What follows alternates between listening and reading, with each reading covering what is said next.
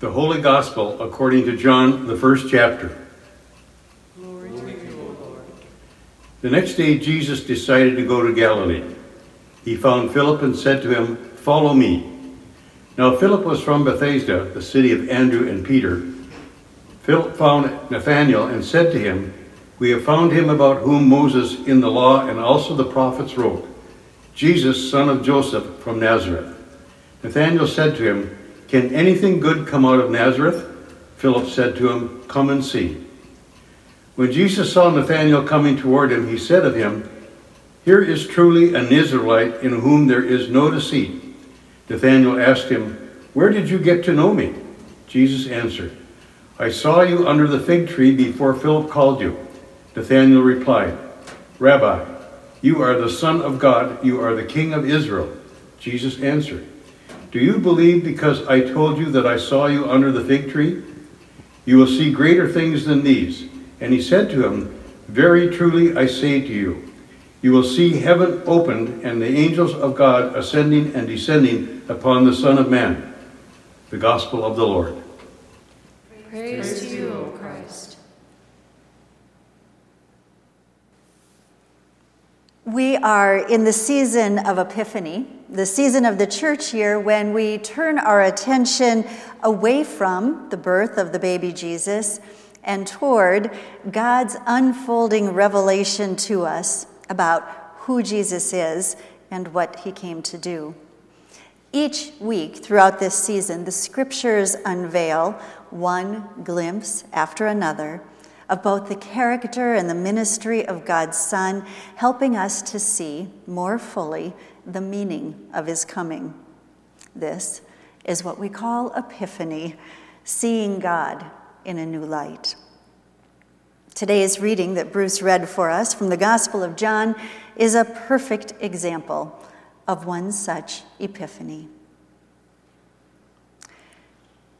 Can anything good come out of Nazareth? I ask because Nathanael, from the reading this morning, wants to know. His question was prompted by Philip's excited and animated announcement. "We have found the one whom Moses in the law and also the prophets wrote. We found Jesus, son of Joseph." All of which, I'm certain, sounded like some really wonderful good news. That is until Philip concluded with, "And by the way, he's from Nazareth." Oh, Nazareth. Now, it's not that Nathanael didn't believe that the Old Testament promises of a future Messiah would be fulfilled by God. And it's not that he doubted that the Savior could in fact be the Son of God, conceived by the Holy Spirit, born of the Virgin, becoming both fully human and fully divine. No, he could accept all of that. But what he couldn't do was believe that God's Son would show up in, of all places, Nazareth. It's important to note that Nathanael's opinion of Nazareth was not informed by any fact, but rather by an assumption that may have gone something like this. What self-respecting God would choose this tiny, little, unknown, insignificant, out-of-the-way, impoverished village of fewer than 150 people as the birthplace for his one and only Son, Christ the Lord? So when Philip says that the promised one is from Nazareth, Nathanael can't help but think to himself, really? It can't be. It mustn't be. There's got to be some mistake. So deeply held was his opinion of Nazareth that he couldn't help but protest and ask out loud, "Can anything good come out of Nazareth?" Of course, Nathanael wasn't the only person, or unfortunately, even the last, to ask this kind of doubt-filled question. In fact, questions like this are being expressed still today in all kinds of ways about all kinds of things by all kinds of people, including by good people of faith, just like us. Can anything good come out of you? Fill in the blank for yourself. Fill it in with whatever person, place, situation, or relationship it is for you. Truth is, if we are completely honest with one another and with ourselves, we, each one of us, must confess that we have our own Nazareth, or more accurately, in the plural, we have our own Nazareths. Those places and people and situations and relationships that are objects of our prejudice and our judgment and our bias. Although our modern day Nazareths come in many different forms and shapes, they all share this in common.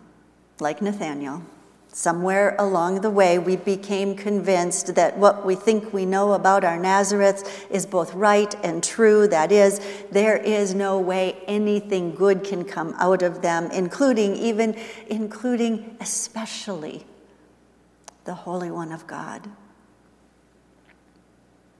And that's the problem.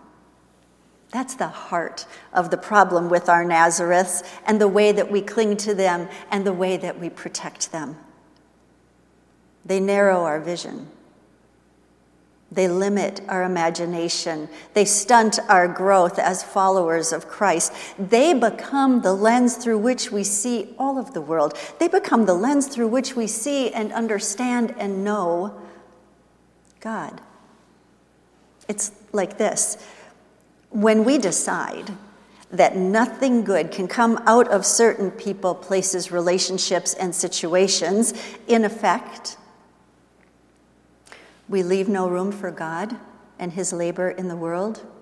We turn our backs to God's work of redemption and reconciliation.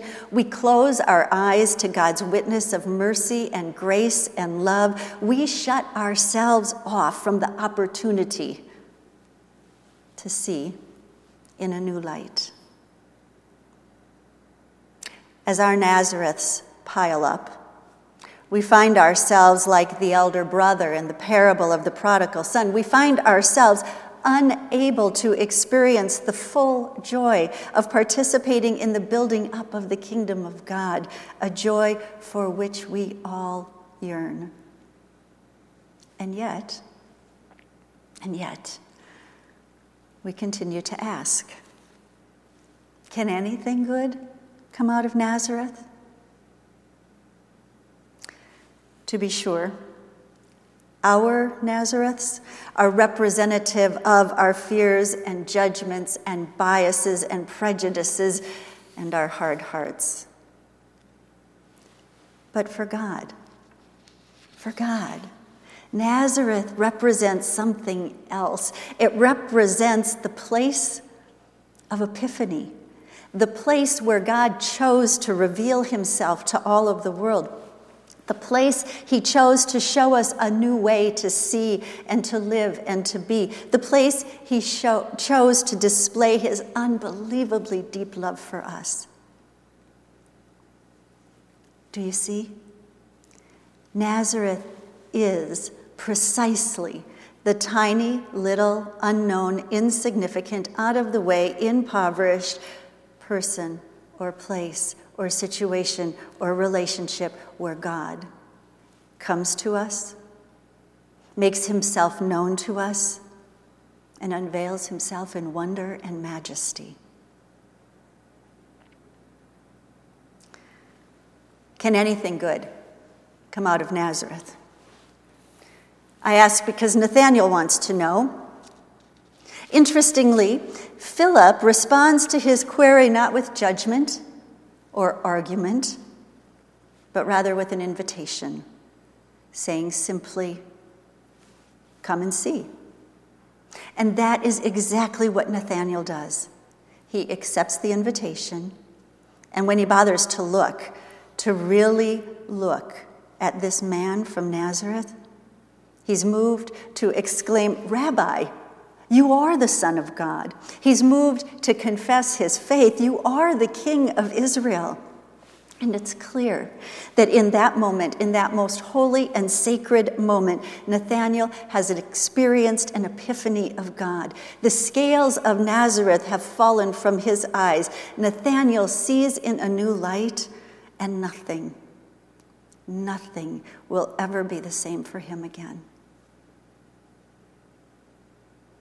I promise you, just like God showed up in the tiny little village of Nazareth, he is showing up in all of our Nazareths just the same.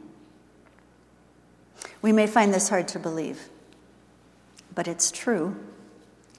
God made himself known in a tiny little village named Nazareth, and he continues to reveal himself today, even in the Nazareths of our own making.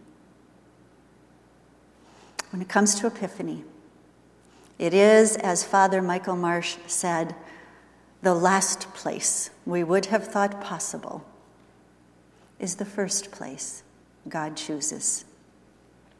This is the season of Epiphany.